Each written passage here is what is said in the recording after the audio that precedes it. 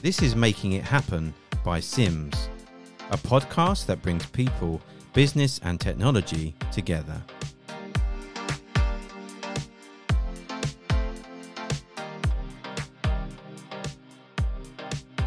Welcome to the Making It Happen podcast by Sims International.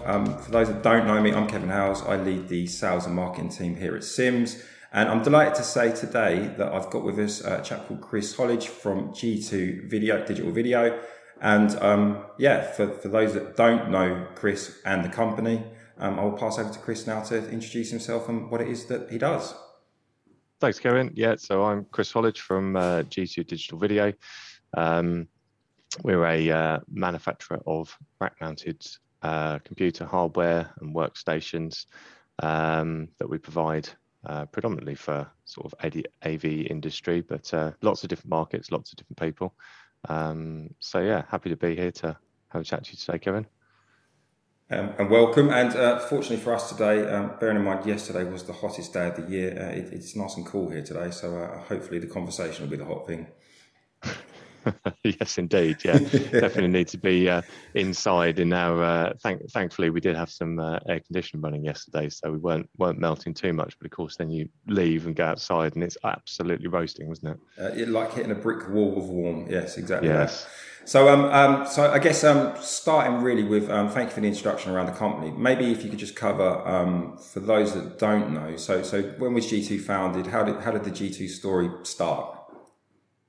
So we're actually in our 20th year this year. So 2003, we first started trading in April. So hopefully next year we'll have a little soiree to celebrate our, as I say, our 20 years in business. But yeah, we started out in the early days actually just doing sort of small hardware systems. I actually used to be a project manager way back in the day for a interactive kiosk company, and back in the sort of early noughties, reliable hardware was always a bit of an issue actually. So I started G2 actually with the idea of sort of creating sort of mini PCs and small format hardware to try and resolve the issue of fitting computers into tight spaces. But that was the way I used to take screens off laptops and do all kinds of things to get hardware into these places. So yeah, it was using a bit of engineering background and various things to perhaps sort of create some new solutions that didn't exist at the time, and things really went from there, I guess. You know, over the years we did more niche products, and we've always worked with business customers all along. We've never really been we never worked with consumers because our products never appealed that way, but later on those sort of products, I guess, sort of developed as our customer base increased over the years. And we were approached by a customer one day who just said, you know, have you ever thought about rack mounting some of this, because you've got some good hardware systems here? And that kind of all started it really. You know, I wasn't really sure, you know, where things were going to go in those early days, you know, in terms of market space and things, but it was particularly in AV where we found there was real traction for rack mounted systems. And so yeah, our one new PC actually was the first product we ever designed. I mean, all right, it doesn't look anything like it used to back 16, 17 years ago. About a quarter of the size and weight and everything else, yeah. This is it, yeah. But fundamentally it was the same principle under which we designed it, which is a short depth unit to mount lots of machines in a rack enclosure to run AV, like media server types software to run signage on lots of screens. And that for a long time became our bread and butter product, if I'm honest. And I guess, so going back 20 years ago then, so there probably wasn't an awful lot of companies offering what you were offering at the time, because ultimately, you know, most of the things you bought were at that point bog standard from the tier one OEMs.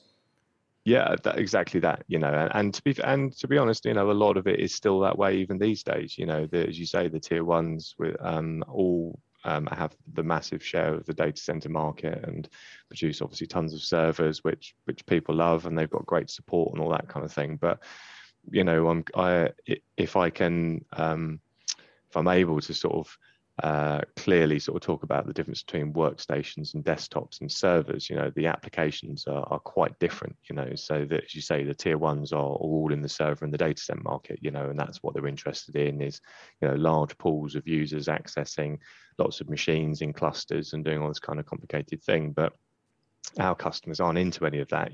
What they're after is dedicated hardware on site or on location where someone's using it for quite a heavy duty task. And there is still a need to rack mount. Rack mounting isn't all about data centers.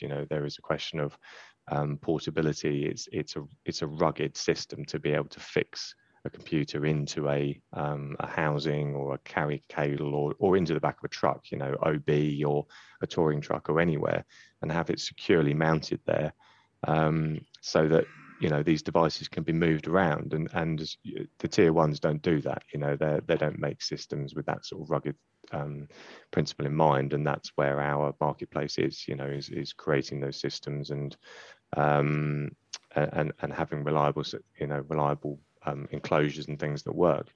I was even told a story, like one of our customers who did a gig for a big band and they did all the AV for it, and they said one of the handlers, when they were unpacking the truck, dropped an entire rack, 42U rack, off the back of the lorry onto its back off the forklift, and they picked the whole thing up off the ground, plugged it in, and it all still worked, and they carried on, did the show, and repaired it afterwards. So you have to, you don't get that in a data center. No. Yeah, you don't. Hopefully you won't have that in a data center. Yeah, exactly. So I guess that throws up its own challenges, right? So to making it ruggedized, what are the steps and the processes that you need to go through that would be different to a data center to make this product as rugged as you're talking about? Because I guess there are a number of challenges that exist outside of the data center where, it's a fairly stable environment, to suddenly, you're dealing with probably heat, you're dealing with movement, you're dealing with a lot of other aspects that just aren't part of the data center. Yeah, no, exactly. And it is exactly that, in a data center, everything is controlled, isn't it? Climate, humidity, everything, the environmentals are quite easy to work with.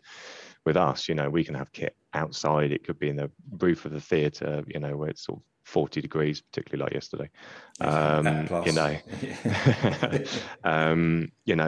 It gets transported, so we do have to, our systems are it helps them being slightly smaller, I guess. If you imagine a really big 1U server, it just has a bit of movement intrinsically because you can't make it solid. But when you sort of shrink things down a bit, we just design our enclosures so they have additional screws, and rigidity in the way that they're designed so that they don't move around so much. And the fixings where the units mount into the rack, predominantly with Dell and HP, they have all these toolless fixings, which are very quick and nice to put together, but that doesn't stand any kind of movement, so you need proper fixings to be able to secure the units into the racks and things. And it's just a solid construction. That's what people say about a kit, is that it just, when you pick it up, it feels solid and reliable. And how do you manage redundancy in those kind of issues? Because obviously, if there's an issue on field or out on site, that's very different to having an issue in a data center, for example. So what precautions or what steps do you put in place to manage redundancy and to make sure that there is a backup in the event that something, hopefully it doesn't, but does go wrong? Yeah, it's inevitable, isn't it? Unfortunately, and it's guaranteed that on a show, if you've got something important going on, that you're going to have an issue. I mean, to be fair, an awful lot of clients run backup machines in these very critical situations, but the hardware that we design still is very similar in principle in terms of the large servers that we have redundant power supplies, we have hot swappable bays. So there's lots of options to put in redundancy for configuring the hardware. Hot swap redundancy in terms of the hard drives these days has moved on masses. We've now got M.2s for speed and U.2s for sort of high availability. There's just tons and tons of different options now that you can put into the systems. But I think it does help that SSDs have got larger in capacity, because obviously now it means not having to use 3.5-inch drives. You start putting too many 3.5-inch drives in the system, and you need a forklift to lift it by itself anyway. So SSDs have definitely helped with that sort of portability, I think, and the capacity and everything else. But I guess that's perhaps where we differ again slightly, is that in a data center, you're going to have this requirement for lots of terabytes and terabytes of capacity, whereas for us, actually, people just want fast, reliable storage to be able to run shows on. So and that's where the RAID and redundant power supplies can come in and sort of help with all of that.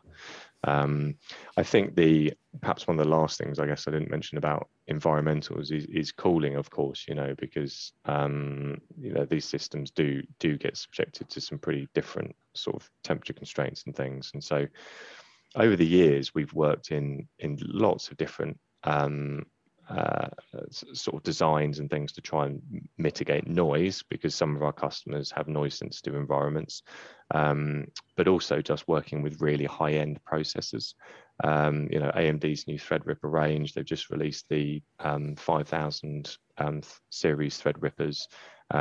These are seriously powerful processors that use an awful lot of energy and dissipate an awful lot of heat that we have to try and get through. And so a number of years back, actually, we were lucky enough to work with a games company who needed to run, at the time, I think it was the i9 9900K, so it was a desktop processor, but they wanted to run it absolutely flat out as fast as it could go all the time without any performance degradation. So they literally wanted the 5 gig per core all the time. Possibly asking for the impossible, but it was. It's just so small, this thing. You just think, I don't know how it can do that, and it is just about getting the heat off it as quick as you can. So we actually came up with a water cooled solution for it. Now this was not something that was being done at the time. There was water cooling in desktop towers, for gamers and this kind of thing, but to put something in a rack mounted solution that would tour with this event that was going around and everything else was a big challenge. And so we engineered a solution that came up with that water cooling, and I can't remember how many systems went out, but it's on a 6-month roadshow that they were running, and yeah, that was the start of us doing these sort of higher end water cooling systems as well, and of course that has now developed into GPUs and all kinds of other things as well. But yeah, it's definitely been some challenges over the years, that's for sure. So with that, in terms of the innovation, I guess the takeaway there is this because you have the ability in house to customize and to work and to innovate in a way that perhaps others don't. I think that's what it is, exactly. We center very heavily on an engineering company. In fact, I would almost say we're an engineering company that makes computers, rather than a computer company that likes to engineer. So all of our design is done in-house, all of our R&D and everything is all done in-house, and then we subcontract the actual physical manufacturing out to companies who have that sort of resource set up. But yes, that's what we major on, is the actual testing and finding solutions and coming up with the principles, I guess, to make these things work. We are quite lucky that we have a good customer base of people who like to test things as well. If we've got something coming up that we need a bit of application testing on, we might ask a customer if they've got a solution that they want to try it out on and get some real world testing. There's nothing better than getting things out in the field and actually knowing how they work. But we can only really do that as the sort of smaller organization that we are. If you're one of the big manufacturers, that's not the kind of thing you do. You develop solutions and you come up with all the answers and then you package it up. But I guess we are, being that sort of type of organization, we like to work with our customers and develop these sort of perhaps more niche applications. And do you think that plays a big part from your side in terms of the development of the products? Is it actually driven by customer demand in terms of going out, finding out what their problems are, and then finding a solution that's bespoke to them, as opposed to a broad range of products that you just offer out to market? Yeah, exactly. Yeah, I mean, we like customer feedback. We quite heavily take that on board in terms of where the direction is going to be. And at the end of the day, there's no point in creating something that people aren't buying. I guess that's the advantage of being in business so long now, is that all of our products from the one new PC where we started, they all have been generated out of customer interest, and we're still going now. I mean, we're about 15 products, like base products as we are at the moment, throughout the different sizes, and then someone else will come along and say, actually, what I need is something that's going to do this, and so we'll look at the sort of engineering of it and move along. But it's things have changed in engineering as well over the years. Back 15 years ago, you had to go through a lot of processes with tooling and sampling and things like that to be able to create things. But 3D CAD and rapid prototyping and all this kind of thing, 3D print, it just has moved things along massively. So now the actual turnaround in terms of getting a customer demand through to an actual full production batch can be as little as 3 or 4 weeks. It's quite fast to actually move things around. But that again is because perhaps of the sort of engineering background and all the knowledge that we have built up over so long, we don't need to ask so many questions or test so much, because we know an awful lot of what the answers would be or what the problems might be in creating these different solutions. And this is where we are at the moment, isn't it? We've had all these issues with shipping and this kind of thing in the last couple of years with getting things out of the Far East. It's difficult for some manufacturers, our competition, to be able to get product from Far East into the UK and be able to engineer it and design it. The fact that we keep everything UK side, so all of our engineering, everything else is done, all the manufacturing is done in the UK. So we've got complete design control and access, control over how the supply chains are working and everything else, and that really helps us in terms of deploying those solutions quickly. And across the 20-year span, have you seen that the demand from customers, things are expected quicker? Perhaps previously they may have worked further in advance. Now it's turning up and saying, well, actually, I need it within 3-4 weeks. Is that becoming more of a requirement? Yeah, I think it is, isn't it? Everybody wants everything faster, don't they? That's the issue. There's I guess it sort of depends where they are, actually, because we have a German sales office as well, so we deal an awful lot in Northern Europe, and the requirements coming out of there are often more time limited than perhaps we have in the UK. But I guess the thing is that an awful lot of people are just used to at the moment, particularly, we've all sort of come away from this just in time, everything's sitting on a shelf, and we're all used to the fact that now in the real world, unfortunately, component shortages and things are causing delays, and we're working a little bit further ahead. So to be honest, quite often our customers are prepared for the fact that we say, actually we could do that from 3 or 4 weeks, and and they're like, okay, well that actually I could sort of work with. And some of these changes, they aren't massive, because our product range is so varied now. We can solve an awful lot of solutions straight away, just with what we have. So an awful lot, the sort of changes that we get involved in now, to be honest, tend to be more branding related. Because this is of course, one of the big advantages we have, I guess, is as a design manufacturer, is that we have control over, how our products look. And therefore, if a customer comes to us and says, look, actually what I'd like is my logo on this, or I'd like the front panel a different color, or, they can be quite minor, some of the changes. And so we can run those sort of changes, and we can create custom metal work and things, and that stuff sometimes doesn't even take a couple of weeks. Branding is a relatively straightforward exercise these days, and we have plenty of customers who brand like that to create that sort of black box system, that's going to really benefit their product, and provide real value add for their sales when they're trying to deliver their solutions. That's interesting. So I guess going back a step, you kind of touched on a core base of 15 products. For those that don't know who you are, or perhaps are interested in working with you, could you just give an overview on what those products are and what they do? So perhaps anybody that is interested can kind of have a look and see what's available. Yeah, sure. So I guess we start at the sort of smallest end of the range. So we still have some basic mini PCs, which can just be mounted to a wall, and they just are a compact solution that, as I say, can be pretty much be mounted anywhere.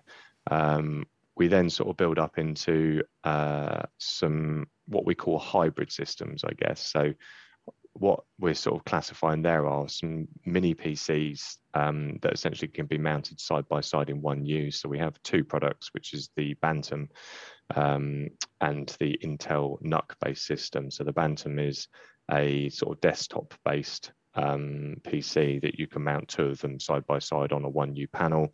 The NUC, that you can actually mount 3 of them side by side on a 1U panel. So in those solutions, what we're going for is obviously to have a bit of density computing, where if customers are looking for a backup, a bit like we were talking about earlier, they can actually put a couple of units onto a 1U plate. They can still put it in a small flight case and they can carry it around. Or some customers, we supplied 50, 100 units just because they want high density in a rack, and they just want to get all of the stuff into it. But in those situations, our sort of unique design on those, because everyone's, lots of people have used an Intel NUC, or probably even have one sitting in their office somewhere. The unique design from our point of view is putting it into a package where we can add some of the sort of features that you need for rack mounting, and we sort of see those as an internal AC power supply for starters, where you plug your 230 volts straight in the back of the unit. Additional networking so that for connecting to different setting up VLANs or doing anything different on the networking. PoE, we now do some power over Ethernet devices. So you literally can plug single cable into the back of the unit. You can power the PC. You can do all your networking and everything else over it, and almost run it as an entirely headless system. So yeah, on that entry level sort of scale, that sort of high density range of systems, we have those sort of products. We then sort of jump up into the single systems in 1U. So we've got like our 1U Nano, or 1U PC, and our 1U Plus, and we've sort of got that standard naming convention throughout the range. So 1U's pretty simple, straightforward. Nano is the shortest unit we do. The PC is the middle one, and the Plus is a deeper one. So, and we have that through 2U and 3U and 4U. We have kept that naming convention. So our 1U Nano is a tiny little short depth thing. It's just a motherboard, small PCI expansion bay, and it's great for a comms cabinet, a control system, something basic. I mean, you can still put an i7 processor in it if you want to, but it is fundamentally just a compact and cost effective system that that lots of customers use for those sort of basic solutions. And then as we go up through there, the 1U PC, which, as I said earlier, first product we ever made, similar kind of sort of processes and things that you can put into that system. You can fit 2 PCIe cards in there, which is quite handy if people are trying to do multiple things or multiple inputs on a 1U system. And then we've also got hot swap bays, hot swap hard drive, 2.5-inch bays on that unit as well. So yeah, that system's quite configurable. The 1U Plus uses a slightly bigger motherboard. So in these ones, we go into a bigger motherboard where it's got more flexibility around the PCI expansion slots, and you can put more hard drives in it. You can put bigger processors in it. We do also have what we call a 1U Titan. It was a project we did a little while back to be able to mount thread rippers in 1U, and we've done it as a bit of an R&D, a bit of a test case, and it's been quite successful. But if I'm honest, most people, I think, by the time they get to wanting to use thread rippers, are used to the fact they're going to have a 2U or a 3U or whatever it's going to be, because they want to put GPUs in it and other things as well. So not been a massive seller, that one, but it is still part of our range. I think 2U's probably our bread and butter, really, of everything that we now sell. The 2U Nano particularly. So we created the 2U Nano, I think was maybe our third product that we ever developed.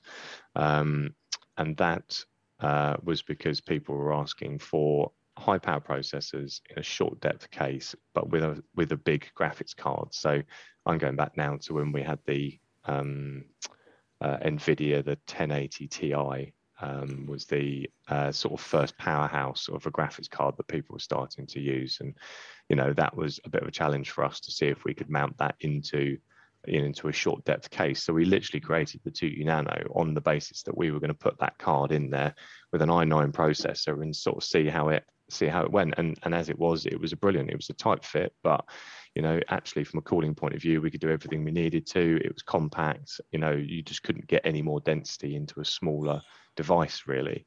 And even now, we just sell tons of the 2U Nano because it's a really popular system for AV professionals, when they're out touring. So the 2U into AV out touring, I mean, I'd imagine that's a market, I think we touched on it briefly when we last met, that's a market that's had its challenges over the last kind of 2 years as a result of everything that's been happening. So how do you see the opportunity moving forwards as hopefully there's a rebound?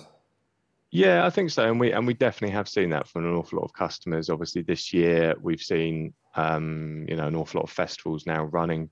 Basically normally, lots of people are keen to get back out again, aren't they, into the fields and out into the theatres and to the shows, and all this kind of thing. We're done with being tucked away, so yeah, it's now all about getting out and about.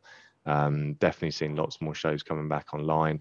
A lot of customers have, a lot of companies have struggled over the last couple of years, and that's been challenging for them. But, we have pretty good cost-effective units, with lots of different variety across the range. And for us, that's, it's not about selling the most expensive unit. For us, it's about finding the right solution, and we have customers who come and say, oh, I need an i9, I need a massive graphics card and all this kind of thing. And it's like, well, let's talk about what you're doing with it, and perhaps we can help you sort of economize this down, because there's no point in spending more money than you have to. And that's part of where we sit. It's advising the right systems and making sure that people understand what they're buying and what perhaps their upgrade paths are. But yeah, definitely in terms of the AV sort of market, and just return to those live events, it's been really good to see people come back out. Obviously, we've got Christmas coming. Hopefully, things will start to sort of pick back up for the sort of theatre productions around Christmas time, and yeah, things continue to grow in that respect. But so your business over the last 2 years has been, I know we spoke, has performed strongly. So I guess outside of AV, you've also found other ways and other markets to address. I know you touched on some of the kind of out-of-bound trucks. Is there any other areas that you've kind of moved into as a result of a quite a couple of years on the AV side? Yeah, I think a lot of companies perhaps have seen a need for cloud services in general, haven't we? I think, we've all gone on to Zoom, and I'm sure, 365 and lots of big companies have all sort of benefited from customers moving to those sort of cloud services. So one of the things that we've seen is there's been a need for sort of these remote workstations. Again, coming back to what I was talking about at the start, not everything that sits in a data center is a server serving lots of customers. Some of it is dedicated hardware. It's one user, one device. And we have a number of customers who work in the sort of I guess sort of animation fields, in the sort of high intensity, high workload environments, who are needing to have the advantages of remote offsite working, but with the power of workstations. And so our 2U PC was the one that we sort of focused all of the water cooling around, and the one that we've continued to target an awful lot of our energy and R&D around, sort of working with the higher power processors. So yeah, through lockdown, we've seen the AMD Threadrippers making a real appearance in that sort of remote rendering and environments where you need to be able to be doing sort of a lot of number crunching off site. Because I think, apart from the fact an awful lot of companies have said, maybe we don't need so much office space, maybe we don't need to be paying for that, maybe the best thing to do is to have all of this stuff tucked away somewhere neat and safe in a data center underground somewhere, where we don't have to worry about looking after it. And so people are moving to that sort of almost sort of workstation as a service, actually putting this stuff in where they can switch it on and off. And so yeah, we've seen a massive increase in business in terms of that sort of side of things as well. And I guess in that area, performance is becoming even more important. The demands on the workstations and the software capability are ever increasing, because constantly people want more performance, more power, more speed. Yeah, exactly. People always want more, don't they? Exactly. Yeah. And this is it. And rightly so. The chip manufacturers have been answering that with these ridiculous high-end processors. And as I say, we've seen SSDs just get faster and faster. And it's interesting actually, in the sort of lower end of the market, in the desktop market, the i3s and i5s and things, these processors still do obviously way more than the average user ever needs to actually perform on hardware. But at the opposite end of the scale, you have people who just need more and more and more processing, because what used to happen on GPU is now being moved back onto CPU again, because of this sort of efficiencies and things of the processor design, and the number of cores. So yeah, there's a real stark contrast between the two different ends of the spectrum in terms of what people are looking for. But quite reliably, it's where they're being used. You see the high-end stuff being used in broadcast.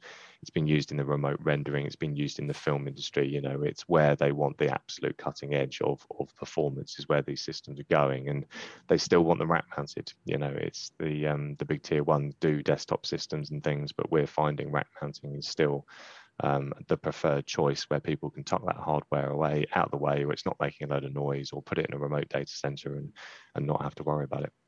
And I guess from that perspective, you talked about some of the customization you can do. You talked about your consultative approach and engineering approach. I guess that's really kind of the leading edge in terms of being able to test those platforms out with these companies that want the very best. And then obviously that then becomes standard beyond that for anybody else that wants similar. Yeah, this is it, and that's exactly that. We've got some great examples of these projects being deployed, in different countries, where they just want to have, the sort of best hardware. They want it branded, they want it looking nice, they want it to be, on brand for their company and that kind of thing. Because it's that whole solution, isn't it? It's the whole thing about we all want to be able to offer our customers the best, the most unique solution, something that no one else can, something that looks amazing, something they can show off to their customers. It's about creating this this sort of look, and whilst it's all very well, you can go and buy off the shelf hardware. The problem is it slightly lets down that sort of big end project, because someone goes, well, I know where you buy that from because it's written all over it and I know what it costs, and somehow it devalues the overall sort of the whole sort of feeling of what you sort of created, in these environments. Almost towards the Me Too element of it, as opposed to actually differentiating. Yeah. And so kind of we kind of covered a lot around product. We covered a lot around what it is in terms of the problems in the markets and the areas that you address. In terms of the kind of services that you offer them, so what in addition, if as a customer, if I've come and I bought a system, what additional services do you offer me?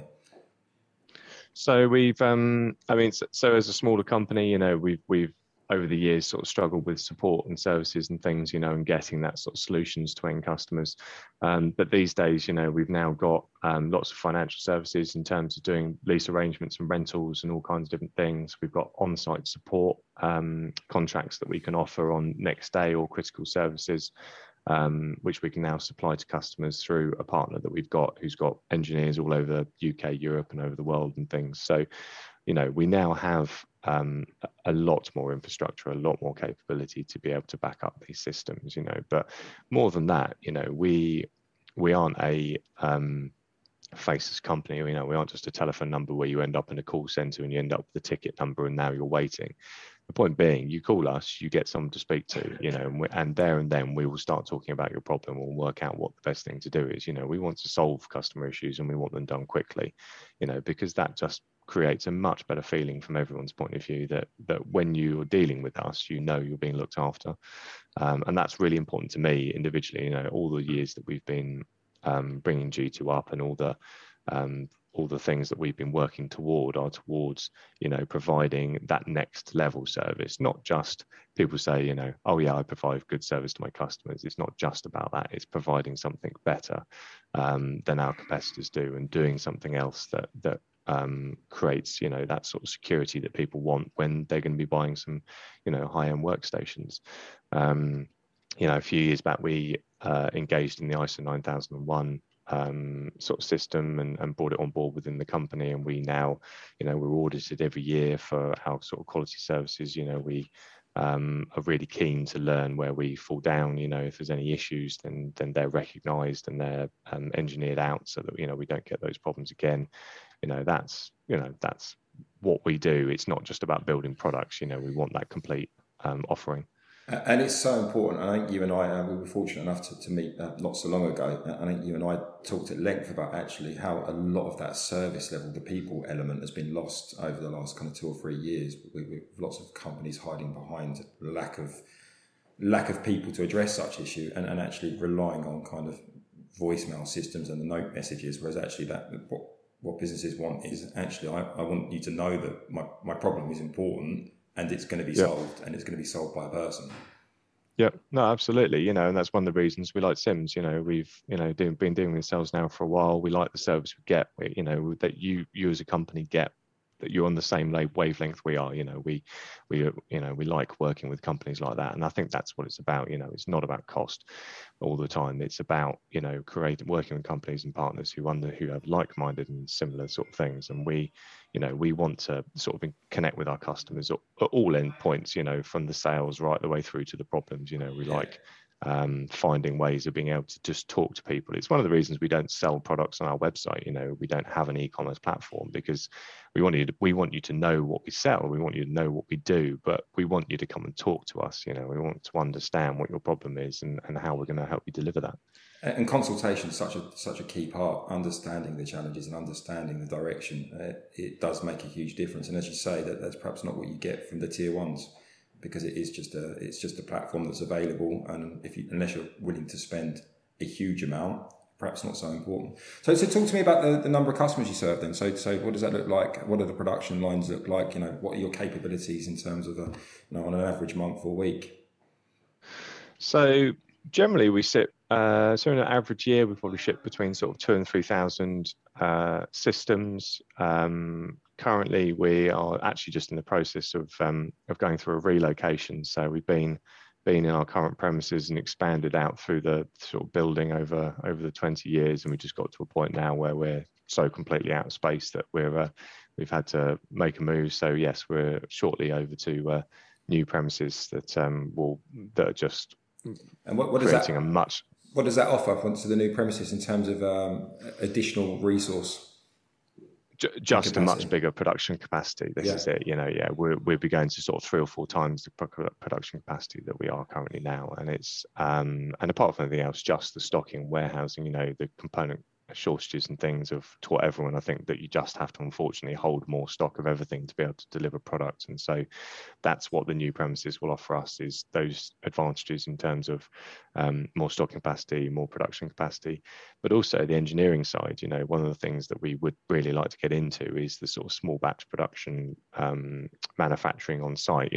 I don't ever have a view that G2 is going to be actually manufacturing our own products. I think that's probably a step too far. But so coming back to the rapid prototyping, small batch productions, the customization, there's an awful lot of work there that we, with a bit more space, we'll be able to sort of bring that back in house, and then we'll be able to be even more dynamic in terms of the solutions that we're sort of offering.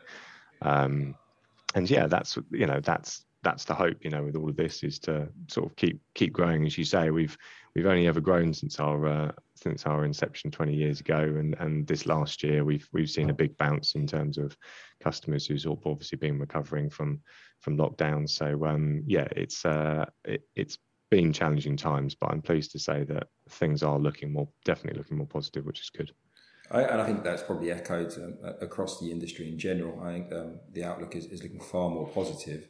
But I think certainly for those companies, as you said before, that are consultative, that are people focused, and that are willing to offer a service that perhaps is differentiated. So, I mean, from my side, I'm always fascinated by where the memory technologies end up. I guess for you, the passion comes from the love of technology, but also the variation in where your technology goes, right? Yeah, no, it does. Yeah, I mean that's what an awful lot of the guys in production like hearing about, is where everything's sort of heading, in terms of the technology, where the products are being used, and everything else. So it's a really exciting, to know where things are sort of going out to, those sort of key projects and things, sort of developing those ideas, and getting involved in those projects. Yeah.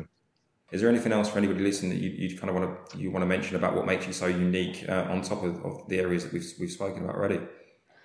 Yeah, I mean, it's as you say, we've talked about a lot here, haven't we? I mean, I guess it's just recapping, I suspect, just in terms of if you've got solutions that you're not finding anywhere else in the market, if you've got something that you may not need an awful lot of systems, but you need to something a bit unique, something that you're not finding with any of the tier ones, a solution that, you know, perhaps is just a bit out of the ordinary, then come and talk to us. You know, who knows, we might have already done it. You know, and likewise, if you're struggling with stocking, you know, lead times are long. This is one of the big problems again we're seeing, you know, with very long lead times. We're carrying an awful lot of stock. You know, we try and mitigate out these problems, and as I say, because of our UK manufacturing, we aren't suffering from an awful lot of the issues that perhaps some of the other companies are. So yeah, as I say, we're always here, always happy to have a chat. You know, jump on our website, drop us an email, and or, you know, even jump on our LinkedIn. You know, particularly at the moment, we're doing an awful lot of work trying to keep our sort of social media and our innovations and things up to date, so that people know what we're working on and what's coming along. Talking about new technologies that we're allowed to talk about at the time, you know, and all this kind of thing. Yeah, this is it. You know, and so yeah, just keep up to date with our news and sign up to our newsletter if you want to hear about that. And actually, on that note, I will say there's a rather impressive video on your website that does talk about all of the stuff that we've discussed here today, and a very bite-sized piece. So I will put a link to that on the podcast as well, so that people can go straight to that. That'd be appreciated. Yeah, definitely. Good stuff. And I know when we last met, you told me that you have a particularly interesting hobby. Have you had much chance to go out sailing recently? Yeah, not too bad actually. I was actually supposed to be sailing on Monday night with the Scouts, which is how I sort of spend an awful lot of my time in the weeks these days. But yes, with the temperatures up in the early 30s, it was a little warm. It's got to be said. But yeah, try and get out in the summer if I can. Hopefully in a couple of weeks we'll get out again and get out on the water. But yeah, maybe when it's a bit cooler. No, it's not much fun like being in a caravan or a boat when it's sort of 30-degree heat. So no, I imagine not. And there's no wind. You know, you've got to pick your opportunities. But yeah, without wind, it doesn't really work, does it? It's not so much fun. No, definitely not. And I'd go as far to say I'd imagine with the right request for quote opportunities to join the boat with you at some stage. Well, this is it. Absolutely. You know, yeah, definitely. If anyone ever wants to come out and enjoy a bit of the Solent, you know, it's not far from us. Yeah, definitely. That'd be good fun. Good stuff. All right, Chris. Well, thank you very much for your time today. It's been great chatting to you. As I said, we'll put some links to various different areas of the website. And again, if anyone does have any questions, I know firsthand how great the team are at G2, and they will respond very quickly to you. No, much appreciated, Kevin. Really, really thanks for your time today, you know, and to Sims, you know, for all the work you guys are doing. So yeah, that was great. Thanks so much. Brilliant. Thanks, Chris.